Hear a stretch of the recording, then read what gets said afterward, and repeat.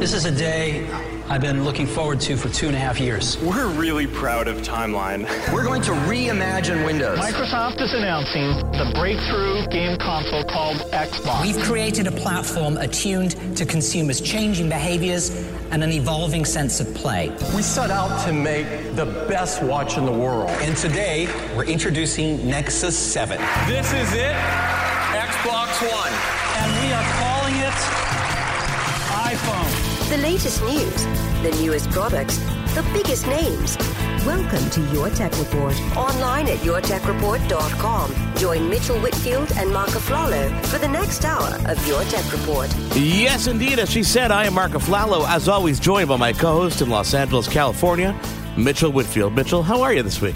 Good morning, Mark. I have to share something really sad with our audience, just really pathetic more than sad. Do you know when the lovely voice that we have introducing us, Mitchell Whitfield and Mark Aflalo, every time that intro plays, when she says, Mitchell Whitfield, I smile and point at myself. She says, Mark Aflalo, I smile and point at you through my computer camera. It's really pathetic. I'm realizing that right now. If anyone can see me, they'd laugh, but not like a supporting laugh, more like a judgy sort of laugh.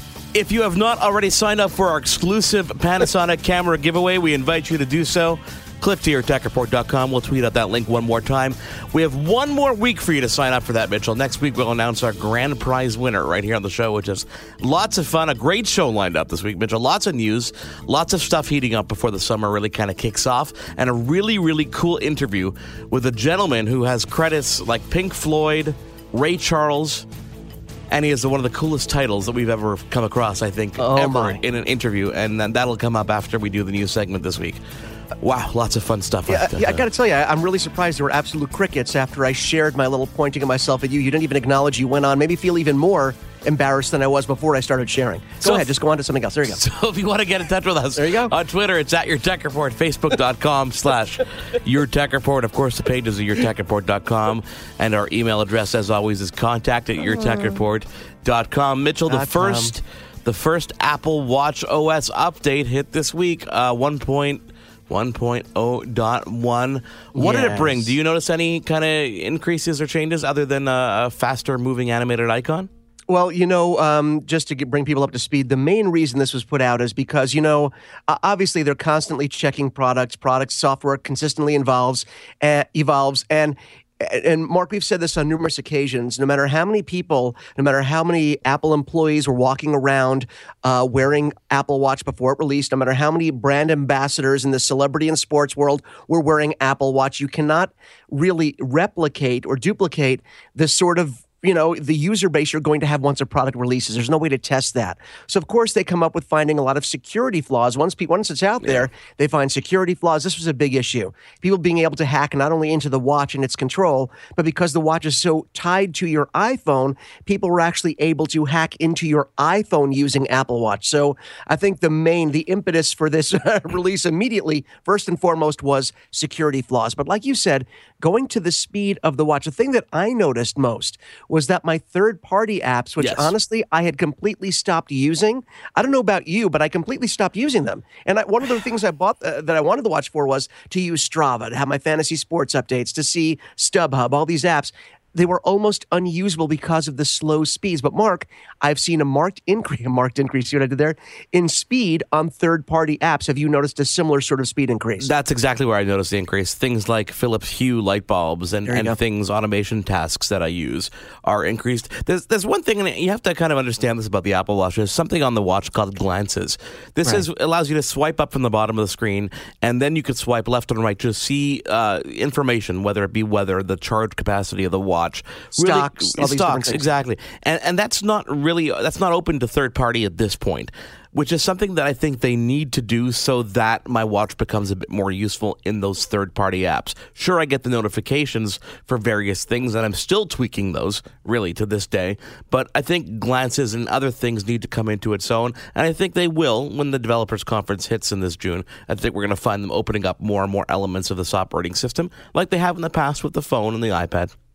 I think it's funny that you mentioned glances, because that was one of my sort of, not gripes with the watch, but another feature I don't use. And I think you nailed it, Mark, in that they touted this feature as being, a way to sort of customize the watch to revolve around all the things that you do or want to look at on a daily basis, when in fact, it's really only all of the Apple pieces of software that you can look at on a daily basis. And until they integrate third-party apps, Glances is not going to be exactly what it was designed to be, which is sort of an extension of how you use the watch. Now it's limited, but yeah, I think they're going to open that up too. But yeah, my watch is much faster now. I'm very happy, and I'm happy with the stuff that it does as opposed to focusing on what it doesn't do. That's kind of the way I've been looking at it. One of our gripes when the Apple Watch kind of came out was a lack of in-store access, obviously, to the watch itself and accessories. That seems to be slowly but surely changing. We're hearing some things that Tim Cook is talking about, such as the watch will be available in stores in June.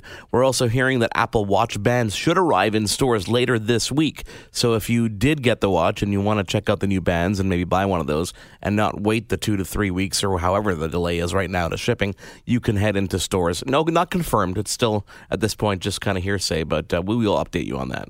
Yeah, and the other thing that isn't confirmed exactly, Mark, is exactly how many stores will be getting these bands stocked on a consistent basis. Because so far, I think there's one store in Miami that we've heard about that actually has it, and that's all that we know about. So we know that they are doing it. We just don't know how widespread it's going to be. And don't forget, folks, when you look at those watch bands, don't die of sticker shock because they are not cheap. No. The leather strap that I wanted, which was the lower end leather strap, I believe is $150. The polymer bands I think are the best deal, like 50, 60, 70, something like that. But when you start getting to leather, metal buckle, I'm getting emotional. I'm getting a little verklempt. Yeah, they're expensive. They are expensive. And speaking of pricing on Apple products, Apple raised their pricing in Europe and Canada. So across the board, whether it be with apps or their products, you'll notice that that price did increase, which is kind of strange. The other bit of Apple news, Mitchell, this week, they released the new MacBook Pro with Retina display. Really, the only changes other than processor speed is the integration of that Force Touch trackpad, which I wish I could just buy on its own and shove into my MacBook. See, you're the fact that you are wanting this as a feature on your Mac, but lets me know that this is something that Apple is obviously going to have to do on their entire product line. And Mark, we still haven't seen exactly how their product line is going to evolve. Now that they have the new MacBook out, somewhere it's sort of sandwiched in between, although actually below the MacBook Air, not even in between, below the MacBook Air, then you have their Retina MacBook Pro. We still haven't seen how this product line is going to evolve. One last thing I wanted to touch on. You talked about the raising of the prices in different places, in different markets. You and I were talking about this off the air the other day about how silly this is. Well, it's a company that has so much money. It isn't about making more money. It's actually more in relation to the strength of the U.S. dollar. So they're trying to keep it in line with the U.S. dollar all over the world. That was the reason for the increase. But still, they're not going to get a lot of people going, yay, it's Apple making more money. I think they kind of have enough. Mitchell, the power of social media. We just talked about the Apple Watch bands being available in stores later this week. Got a couple tweets with pictures of some stores in Miami where the watch band is actually on sale already. So the sport band seems to be on sale and the classic buckle. So as you said, some stores here and there will actually see where these things appear and how much they appear for. Yeah, that's why I said earlier that there was a store in Miami that actually released it. But yes, but I don't know. I mean, don't you hope? You would think that flagship stores would have it. But again, we've seen less communication with Apple and their consumer base as the years have gone on, and now things just sort of appear and happen, and we go, oh, I guess they're doing that now. I wish there was more communication to the consumer base so we would feel like we knew it was going to happen and we can make our purchasing decisions accordingly. I'm really annoyed. I'm over it. I'm good. Does 5 hours seem like a short period of time or a long period of time to hit 1 million followers on Twitter?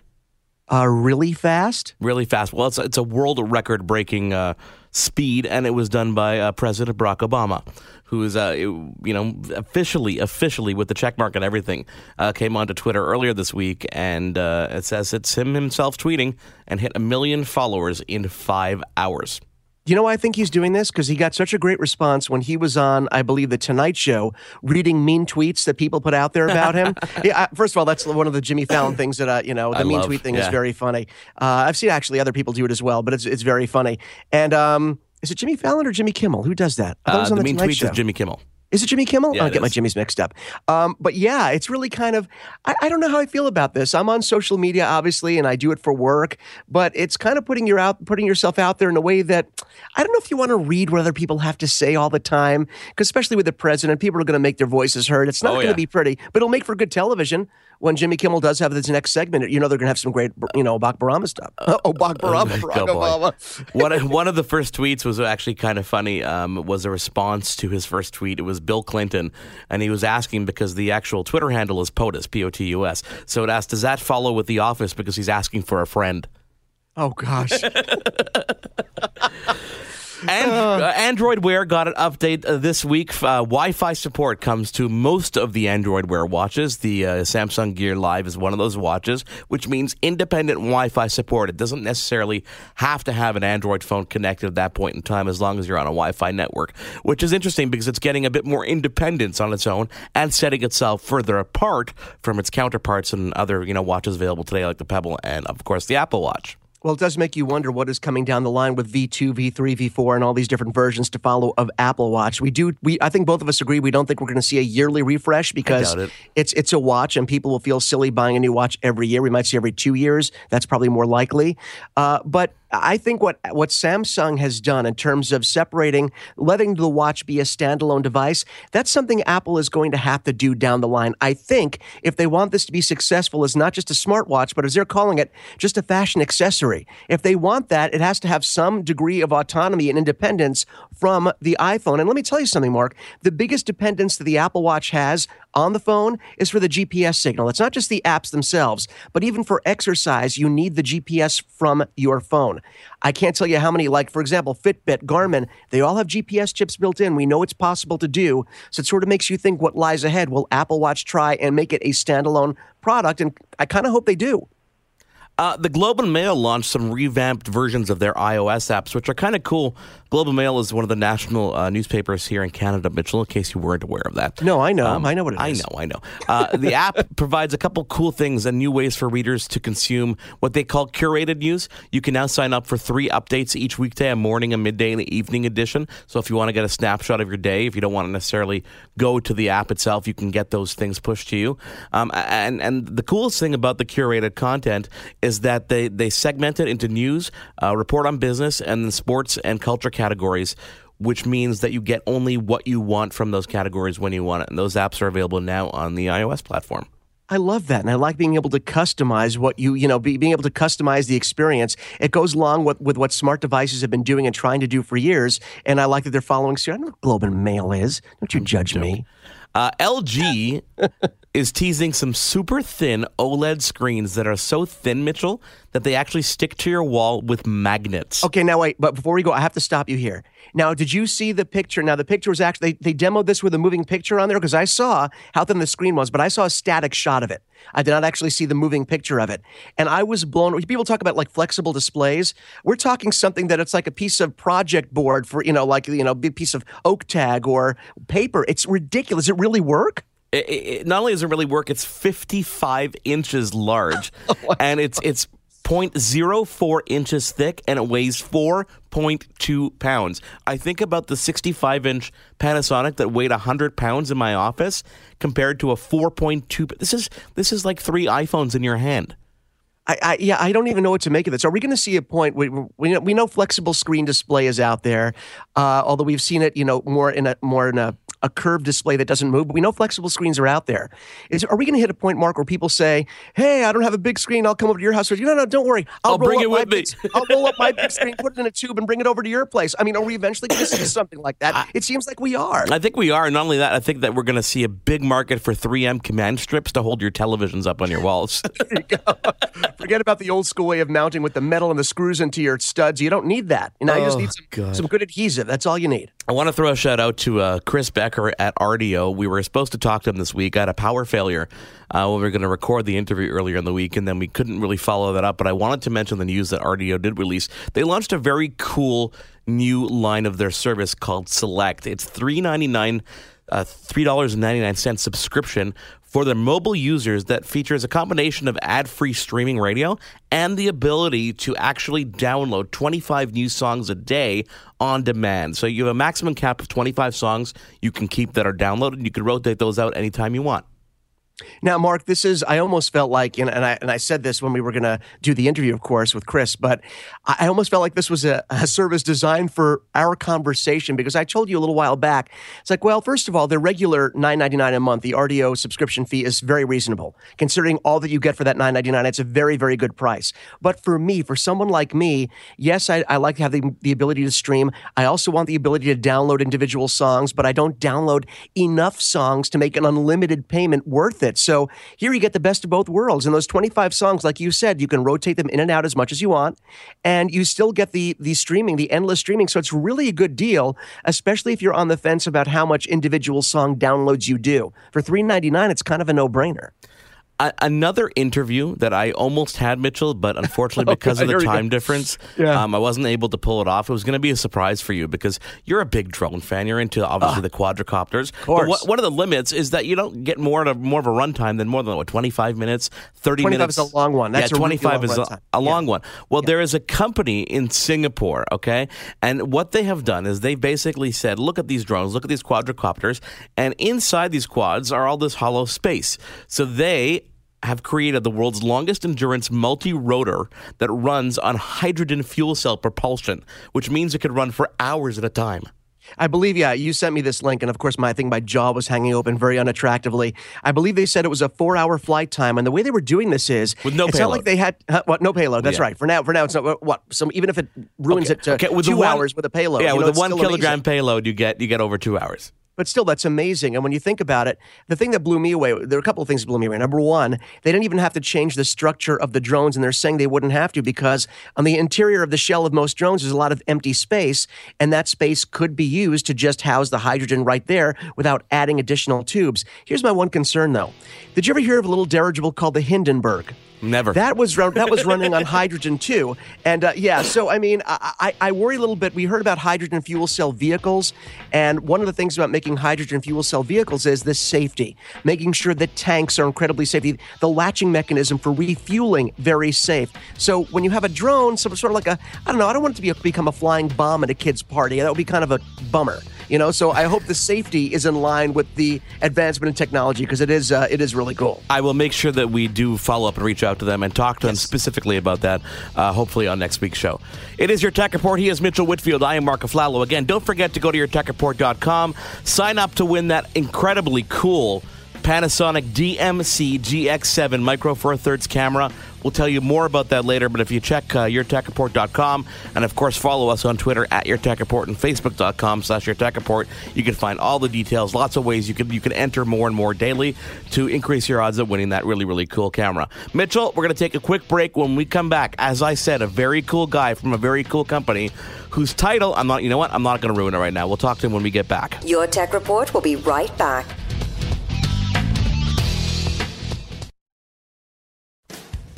Welcome back to Your Tech Report. Yes, indeed. Mark Aflalo, Mitchell Whitfield with you. Your Tech Report on Twitter, facebook.com/Your Tech Report, and the pages of yourtechreport.com. Mark, we have a guest coming on the show right now, and one of the reasons I get excited, one of the reasons I am excited about this interview is because, obviously, we've talked about in other shows, we always have a soft spot, a spot in our hearts for anything revolving around audio. Products revolving around audio. Both of us sort of grew up in studios. Me doing a lot of voice work. You, as of course, as a producer, engineer. So whenever we're talking audio, I get excited. But now I'm excited in particular, not just because of the subject matter, but because of the company and the guy that we got. Mitchell, coming from a broadcasting background, yourself and I have, obviously, you are very successful in television and voiceover. I've been in the broadcasting world for quite some time. So the name Apogee is not new to us, but that same company has been making waves for itself, not only in the pro audio market, but some incredible entry-level stuff and everything in between. Mitchell, I'm looking at their catalog, and for example, you can get their Jam 96K guitar interface for $129, okay? That's less than $200 to get Apogee brand digital audio on your iPad, your iPhone, your iPod Touch. No, you just touched on something that's amazing to me because, once again, there are plenty of devices that come in at lower prices. We've talked about this before. But when you talk about Apogee and the quality that you're getting, that's where the real win on the consumer end comes in. And I'm going to let you do the full Roger introduction here, okay? But I want to talk about Roger's title first because it's maybe one of the coolest titles in any industry, bar none, Director of Project Evangelism. And why I think this is so cool is because when sometimes we talk to CEOs or lead designers, lead engineers. Sometimes the people that maybe create these products, first person, they don't always have the ability to talk about them and get excited and generate excitement about them with others. So when I hear about a product evangelist, I know it's someone that knows their stuff, has used the stuff, and has a genuine love when talking about it and sharing it with our audience. So I will let you take over from here, but best title ever, Roger. Go ahead, Mark. So Roger Rabindore is a director of product evangelism for Apogee Electronics. Robin, you have so many credits to your name. You've been at Apogee for over 15 years. You have credits with Pink Floyd, Ray Charles. You know what you are talking about. And you seem to be probably the most passionate person we could probably get on the line to talk about Apogee's products. And I'm glad that you're here. Well, thanks very much. I really believe that product title really reflects my trajectory here at Apogee. I really started off as an engineer, and even before that was working with Apogee products as a tech. So indeed, I really know the nitty-gritty. Also have, as you mentioned, a pretty long background in audio engineering. And I came to Apogee completely as a fan.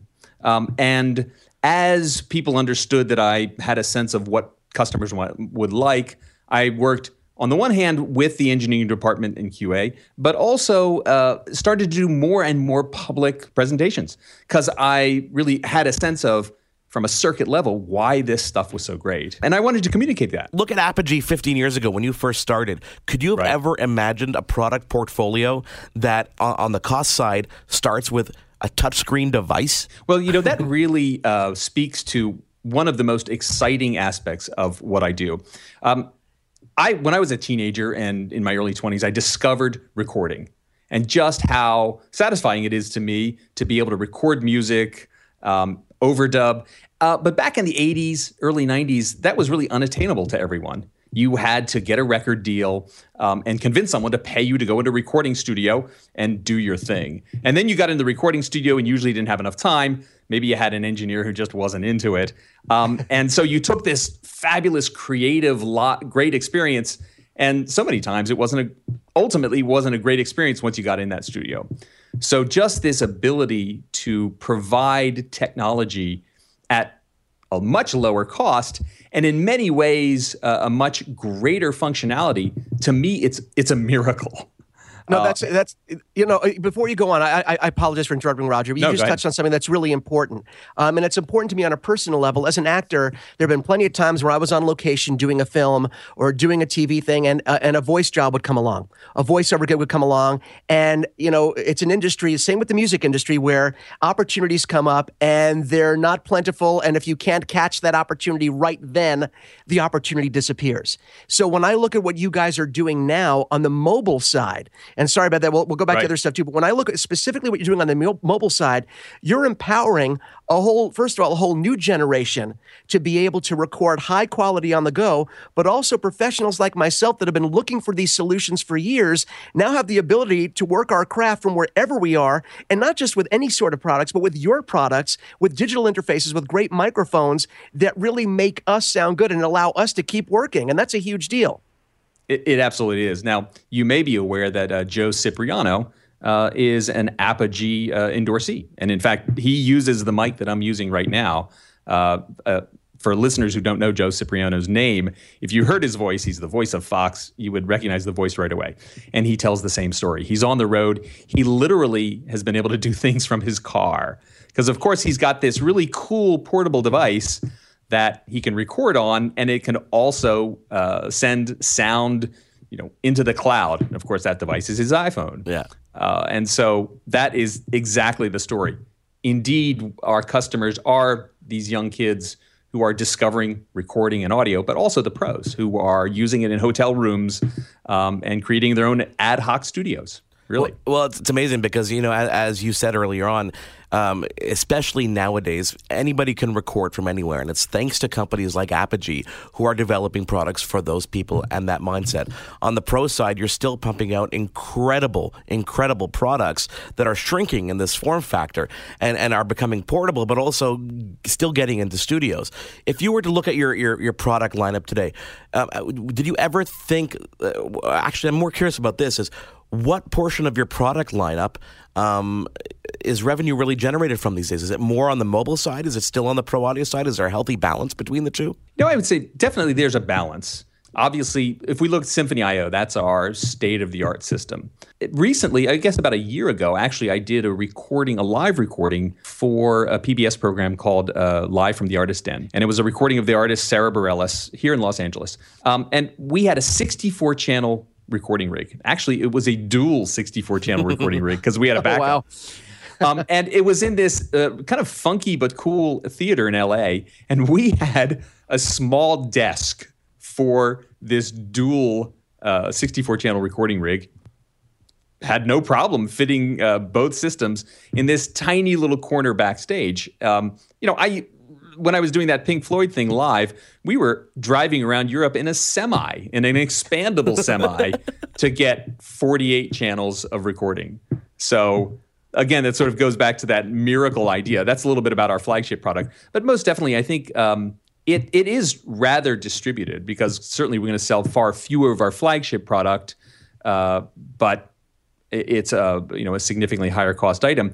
But certainly having these portable products in, frankly, the Apple Store has helped us enormously. Brings our name and our products to an entirely new set of customers that never would have seen our product at a Guitar Center, for example. So that's exactly what I was going to ask. One of the questions I was going to ask you was, obviously Apogee's been around making great studio quality products for a long time.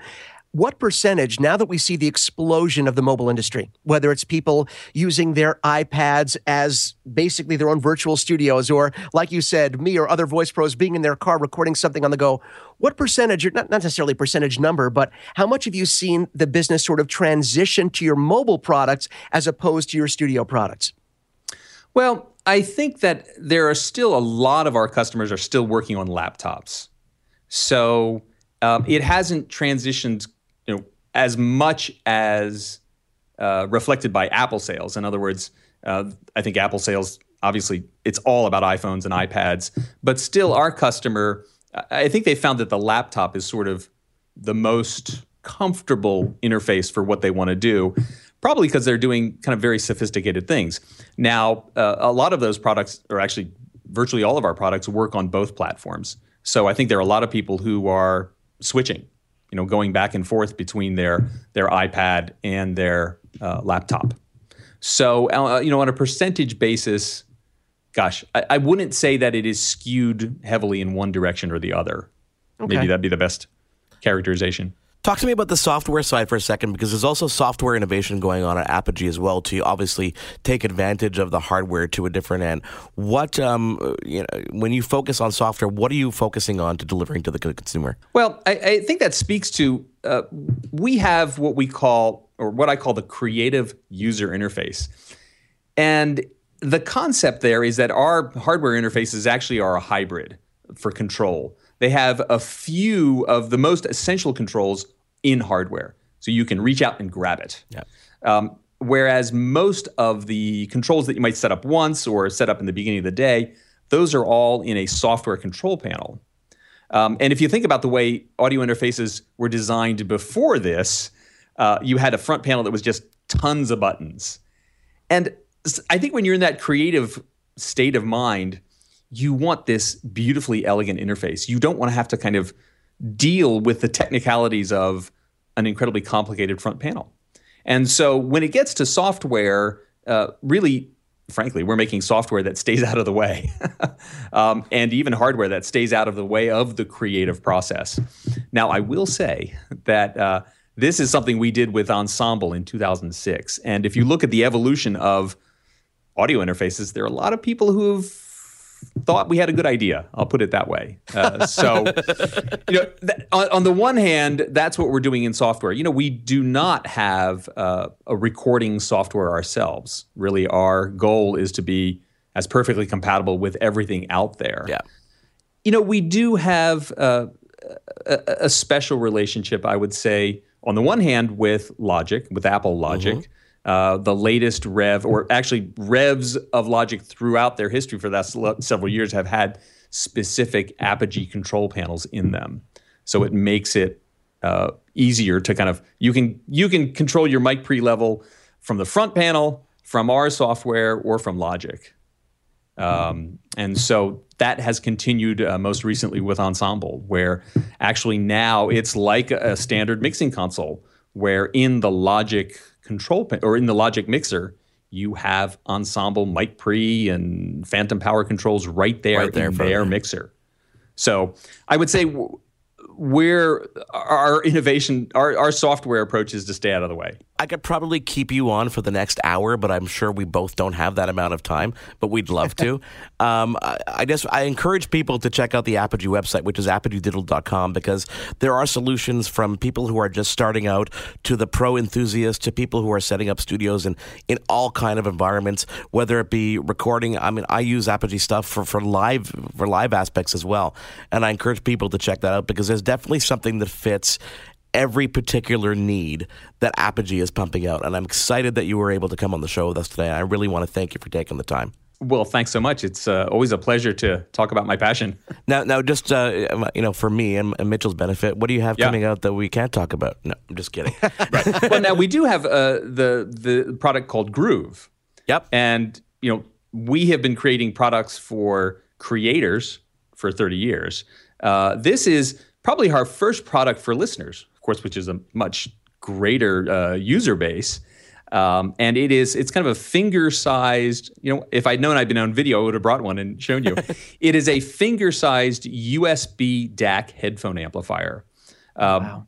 But it is packed with Apogee quality. Now, this particular product is actually for Mac and PC only. Okay.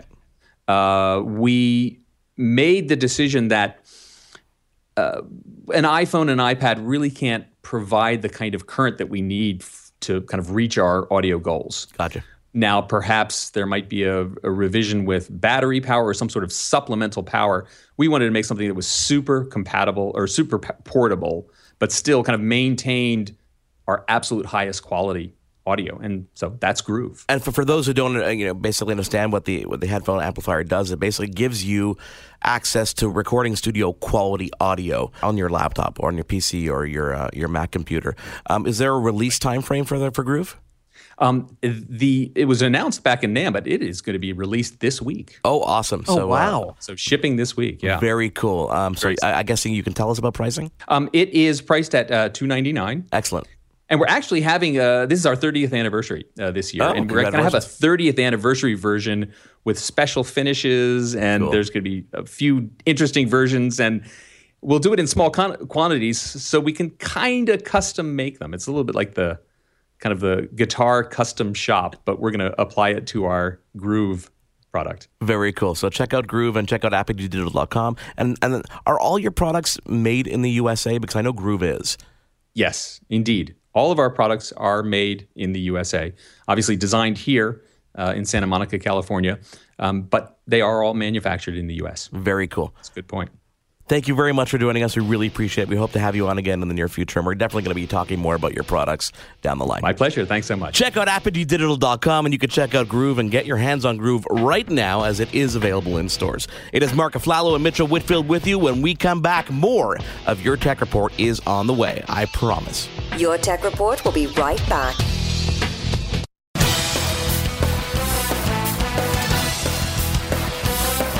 This is Your Tech Report. For gadget news and reviews, click to yourtechreport.com. Mitchell, I've been playing with the music. This one sounds a bit too much like I should be announcing an NFL game.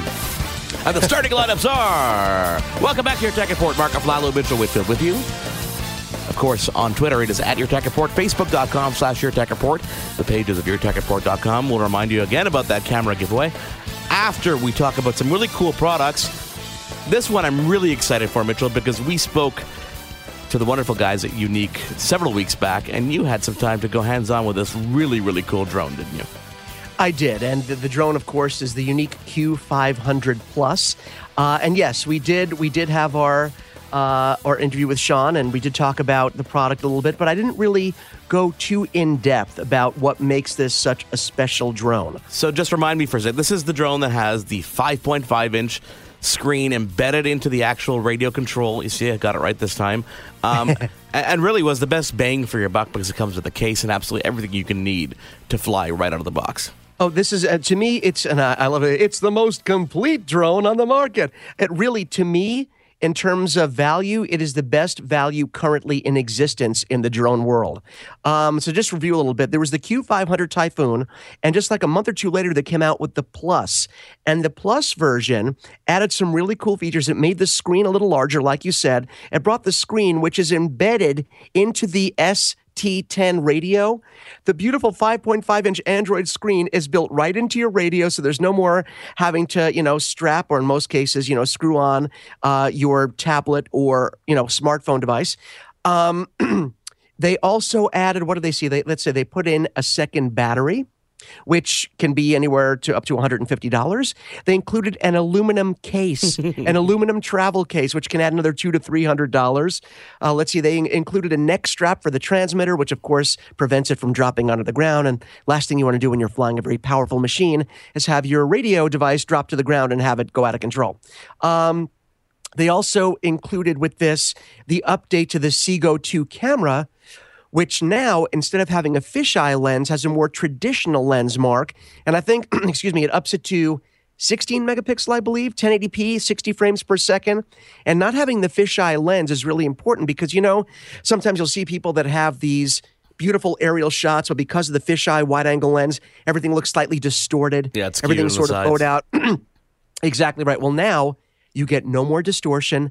The video that I've taken is absolutely beautiful. The 3D gimbal, the 3-axis gimbal, it works beautifully. There's no shake. I must have been flying this in 25-mile-an-hour winds, and you could not see any camera shake whatsoever. Wow. Which is pretty huge. The other thing that I like, of course, about the radio itself, Mark, is and having that screen built in there, not just to see from a first-person perspective exactly what the quad is seeing when you're shooting, but it also has the built-in telemetry. So I can see airspeed, I can see air angles. I can see how much battery life I have left in both the drone and the radio. Oh, yeah, did I mention the radio has a lithium-ion rechargeable battery, too? All these extra things, and you talk about a $1249 price point. To have all of this stuff in there, my flight times were anywhere from 20 to 25 minutes on average. Really? So I could keep it in the air a long time. And because this is a slightly bigger bird than some other drones, if you put it up next to a let's say a DJI Phantom or maybe the 350QX from Blade, this is a slightly larger drone than those two are. The nice thing about that is with the large props and a larger size drone, it's actually a lot more quiet when flying. Oh, really? So this thing, yeah. So and don't get any ideas, folks. You still shouldn't be spying on your neighbors, no matter what, no matter how quiet your drone is. Do not spy on your neighbors. It's bad form. Mark is making a really sad face, like, "Aw, there goes half my reason for wanting one." But all around, I was really happy with the way it controlled, both in smart flight and in free flight. Because this is fully programmable too, Mark. It creates a smart fence around you, so the quad cannot enter your personal space and cannot crash into you. It's also capped off at the legal limit of the 400-foot ceiling. It's automatically programmed in. All this stuff can be tweaked in settings, attaching it to your computer and changing your settings. And of course, if you're a commercial user, number one, you have to have a license for it. But if there are different needs that you have for it, you can tweak the settings. And all the telemetry settings can be tweaked as well inside using your computer and the included USB cable. I really don't have a bad thing to say about this quad, Mark. It flew beautifully. It took great video. It was quiet. Having long air times was a plus, but having 2 batteries charged at any given time ready to go and have it be included with the package for $1249, that's why I say, to me, the Q500 Plus Typhoon from Unique is the best value right now in the drone world. Okay, Mitchell, I want to talk about a device that I was raving about quite some time ago. We are iPhone users. We tend to be drawn to this touchscreen, but there is a major, major segment of the world that still spends their time with a QWERTY keyboard. And there are devices out there that sport the QWERTY keyboard, but none more famous than BlackBerry. I think we can agree. I think we can more than agree. I think that's the standard, yeah. One of the things that the CEO, John Chen, introduced when they came back to the company was the BlackBerry Classic. The BlackBerry Classic has been around for quite some time now, a couple months easily. It's getting its adoption onto different carriers depending where you live. The one I'm playing with was an AT&T model that I've been using here in Canada on Rogers, which is a very, very, very cool BlackBerry because it really does bring you back to that original BlackBerry Bold feeling in terms of a nice, comfortable, sleek, expensively built, rugged phone in your hand. So what does this have that is familiar to BlackBerry users? Obviously, that's what I was just going to ask you. Yeah. You have go ahead. the chiclet type keyboard that is full QWERTY. That is why Ryan Seacrest got sued for his typo keyboard. It is there front and center. And Mitchell, regardless of your thumb size and the things that people say, it is very easy to get back to used to using a QWERTY keyboard. And it's a very different world getting back to that world because you're so used to a keyboard popping up when you need it. So having that keyboard available to you when you want it, not only for functions like typing, but things like ending and starting a phone call. Or remember that BlackBerry button that brought up the menu or the back button? These are all things that are back on the BlackBerry Classic. The package is obviously a bit bigger than the original Bold. You get a 3.5-inch touchscreen. So they do have a touch screen on there, yes. So you do have the option to touch the screen as well. So it's the best of both worlds. Not only do you have that touch screen, but you also have that scroll wheel in the middle. It's not a wheel anymore. It's a touch-sensitive wheel that allows you to scroll up and down. You got 22 hours of battery life. What? 22 hours of battery life. Obviously, depending on your usage, it's going to vary. You've got an 8-megapixel camera on the back, which is okay. You know, I found that taking pictures on this device is not what we call quick. But again, you really have to taper what your expectations are based on the device. 16 gigs of storage on board, so you can have all your music and all that data you want there. You've got the familiar send call button, that familiar menu key, the optical trackpad, the back key, the end call button. I know you have a question. You're making that face. No. Here's the question. And the thing is, I think what people forget about, yes, it's nice to have the feel of an embedded keyboard, and there's no replacing that, let's face it. But, Mark, did you find yourself, I forgot that when I really was going, and this happened with my Sidekick as well after my BlackBerry, when I was really into it, when I was on a roll, I didn't have to look at my keyboard anymore. And that's what people really forget. You no longer have to look down at your fingers. Your fingers know exactly where they should be. It's like being with an old friend. Everything just snaps right back into place. Am I right? It wasn't as hard as going from a BlackBerry keyboard to going to a touchscreen, coming back to a physical keyboard, especially on the Classic. And the reason is because it's exactly the same layout as you were accustomed to on the Bold. It's not like they're square ones or they're all different versions of the BlackBerry. It is the familiar keyboard. It has the beautiful soft touch. It comes with BlackBerry 10 OS or OS 10, depending what you want to call it, which really is a great operating system for what BlackBerry is meant for, and that is the enterprise user in terms of messaging, in terms of browsing. Again, I don't want to talk too much about the camera because it's not that impressive. The speed at which you're actually hitting that shutter is not that impressive. But, again, you have to, vary your expectations based on what you're using on the device.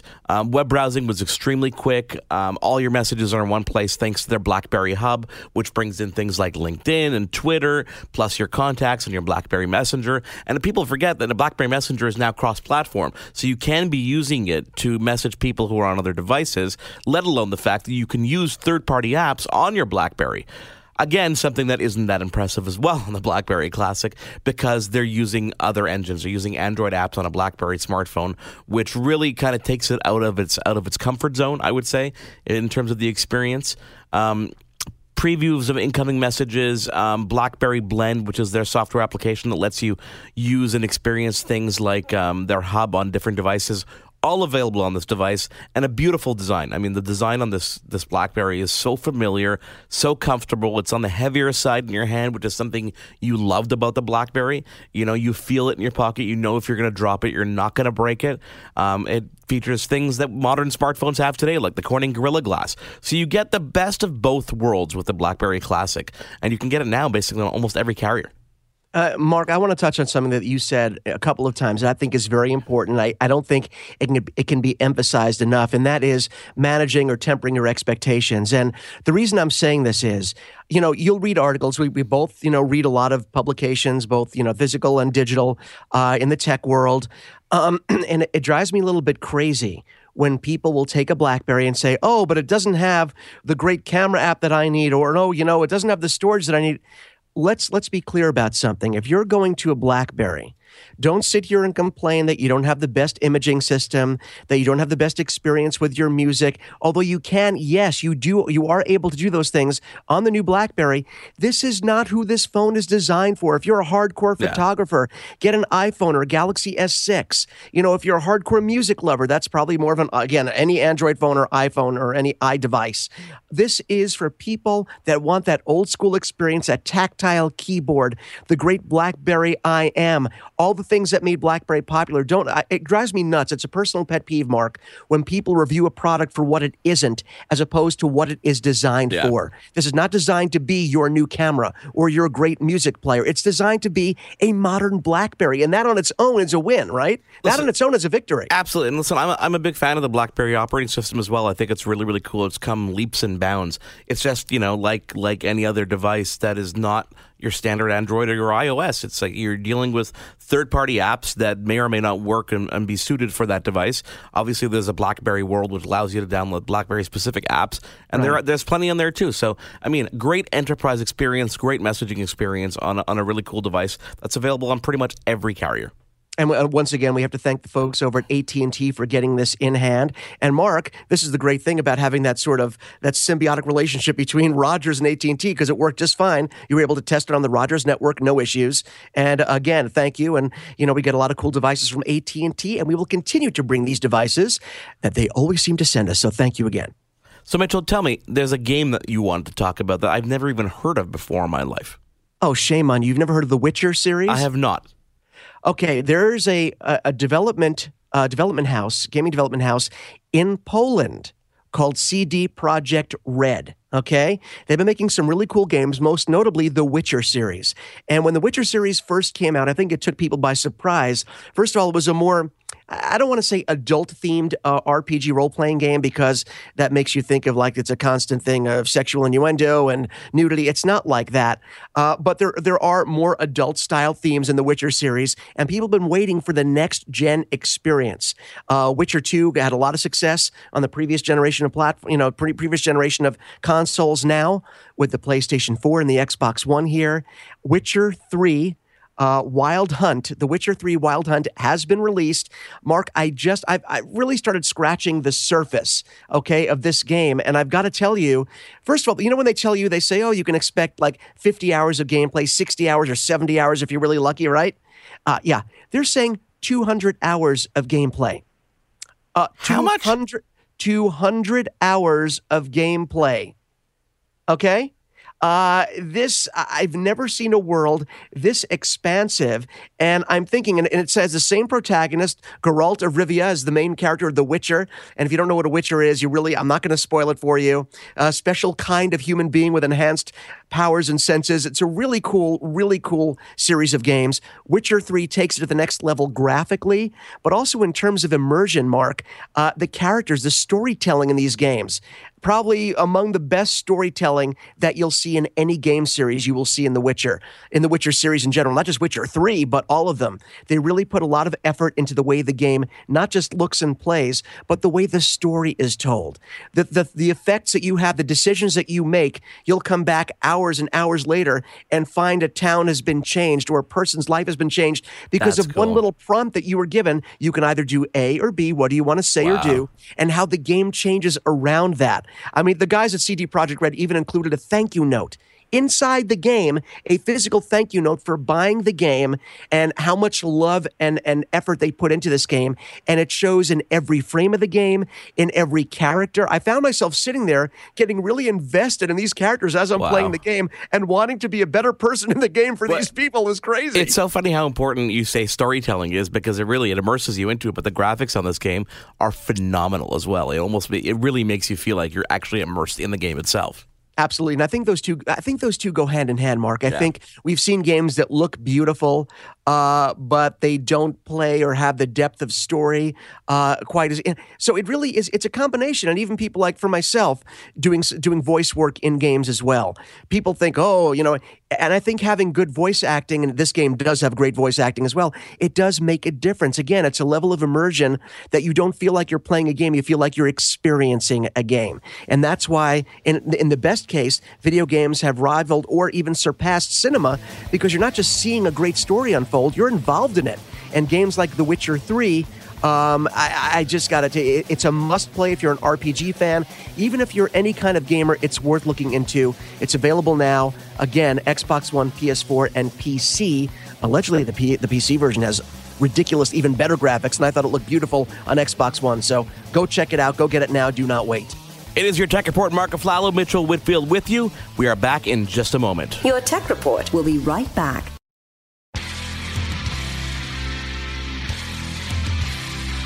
Welcome back to Your Tech Report. For gadget news and reviews, click to yourtechreport.com. Mark Aflalo, Mitchell Whitfield with you. Mitchell, I wanted to thank a couple people, obviously, who helped put this show together. Our friend Chris Becker at RDO, who did not join us this week. We will get hold of him, I promise we will. And of course, Roger Robindore at Apogee. What an awesome title. Best title and a cool guy, and we're looking forward to getting some review units of Apogee products in hand. Really excited to show this company love because they're fantastic. And don't forget, if you want to get in on the giveaway, you have one more week till Friday to get in on the Panasonic Micro Four Thirds DMC GX7.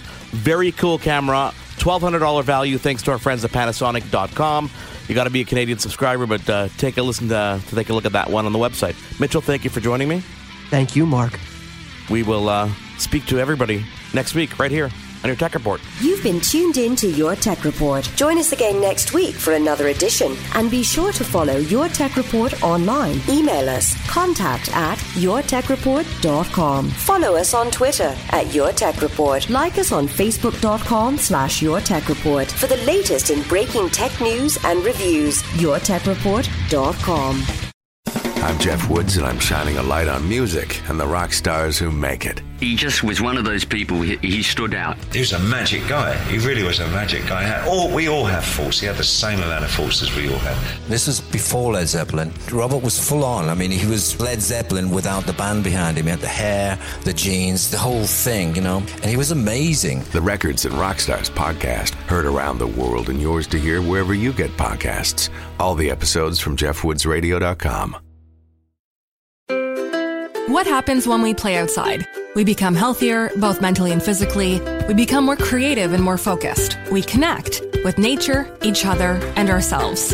Let's Take This Outside, a new podcast hosted by me, Marianne Iveson, an aspiring outdoor athlete and nature lover. I speak to athletes, outdoor professionals, and scientists about their connection to nature, how it affects their performance, and everyday life. Let's Take This Outside, available on Apple Podcasts, Spotify, and Google Podcasts, and at letstakethisoutside.ca.